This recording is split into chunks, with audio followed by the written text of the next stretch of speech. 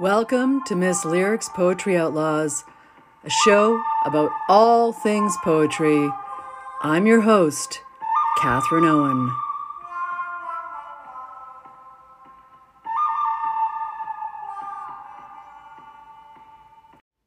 Good morning, Poetry Outlaws.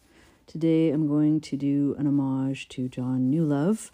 It's my father's birthday, and I thought it would be a perfectly apropos poet to speak of. I never knew John Newlove, but I did see him read in, I think it was 1998 or 1999. It was at the Vancouver Public Library, and he was visiting from where he spent his later years in Ottawa. He was quite inebriated, I recall, and he was having a bit of a razz fest with George Bowering, who was saying semi-rude things at him from the audience, in a joking way, of course, as Bowering does. And then he started reciting, and all of his bumbling and mumbling persona vanished, and he was able to recite in a very lucid fashion. And I will read the long piece that I recollect most clearly, as of course it was one of his most famous poems, the prairie grounded piece, Right Off Any Horizon. John Newlove kind of epitomizes the way one is as a Canadian poet, especially in the 60s and 70s, but even now to a certain extent.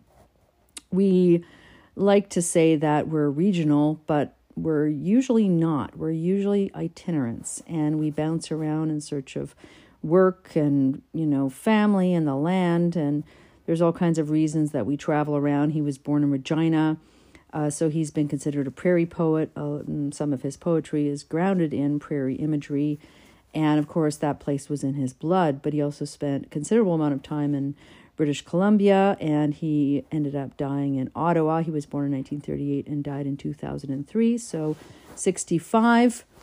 I remember when he lived in Ottawa, the poet Rob McLennan was obsessed by him and would say that he would kind of lurk around watching him, and he would write about him and edit his poems, and that was his main mentor at the time. And yeah, Newlove was a real character. He worked a variety of jobs as well in his peripatetic way, everything from laboring jobs to teaching, being writer-in-residence, editing. He was the trade editor for McClellan and Stewart in the 70s. He worked in the office of the Prime Minister in the communications branch. He was an instructor at David Thompson. He did extensive work for the Office of the Commissioners of Official Languages, the RCMP, and so forth. So a wide variety of different jobs, which is also more often the case for Canadian poets than one can imagine, and I think is probably the best kind of life for us, the freelance life. A little bit more tenuous and frightening, but definitely gives us more flexibility, room to move, and opens us up to the range of possibilities that we can entertain in the world, and not solely one position, which is becoming rarer and rarer, alas, or yay. So Newlove received some grants and a few awards and was published in anthologies, and he produced about 18 different books, from his first one, Grave Sirs, in 1962, to his last one, The Night the Dogs Smiled, 1986. But after that came his Apology for Absence, his selected. I never really believe in collecteds. So yeah, and when he read at the Vancouver Public Library, he was kind of nearing the end, but as I said, he still maintained this mellifluous vigorousness with that touch of melancholia, that he was able to transcend himself and his own personal, torments, and rise above that in order to recite in a very memorable way. I was just reading a review of his work in Canadian literature from a number of years ago, and they're talking about how many direct references to the prairie abound in his work, and that he grounds his work in a referential space and time. And this critic says that prairie is a symbol of the poet's imagination, a symbol whose values include despair and hope, the multiple extremes of the human condition and the desire for and loathing towards home.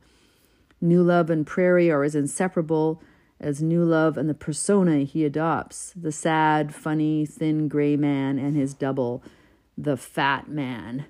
So we have all these divergencies and multiplicities in John Newlove's work. And I think I'm going to read this long poem because it is the piece that struck me most about Newlove. I read him on the page, but it was really when I was hearing him recite. And like a few other poets I've seen read in inebriated states, he was able to enlarge his humanity in order to enter this poem, which contains elements that now we wouldn't think of as politically correct. But I believe he was aiming to enter the emptiness of the prairie, but also those people that inhabit it and are constantly losing and suffering and being deprived of, but also accepting their place and creating from it what they may in order to continue to thrive at their core. Ride Off Any Horizon by John Newlove. Ride off any horizon and let the measure fall where it may.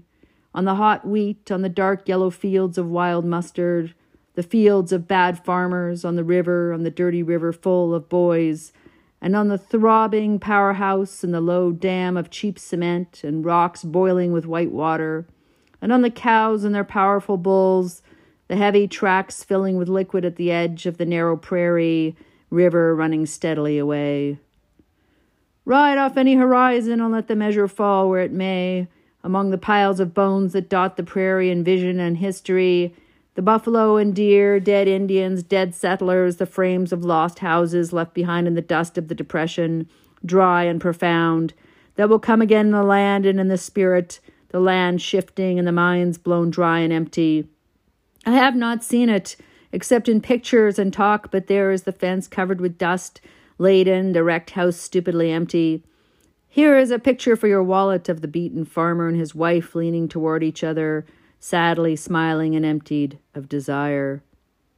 Ride off any horizon and let the measure fall where it may, off the edge of the black prairie as you thought you could fall, a boy at sunset, not watching the sunset, but watching the black earth, never ending, they said in school, round, but you saw it ending, finished, definite, precise, visible only miles away.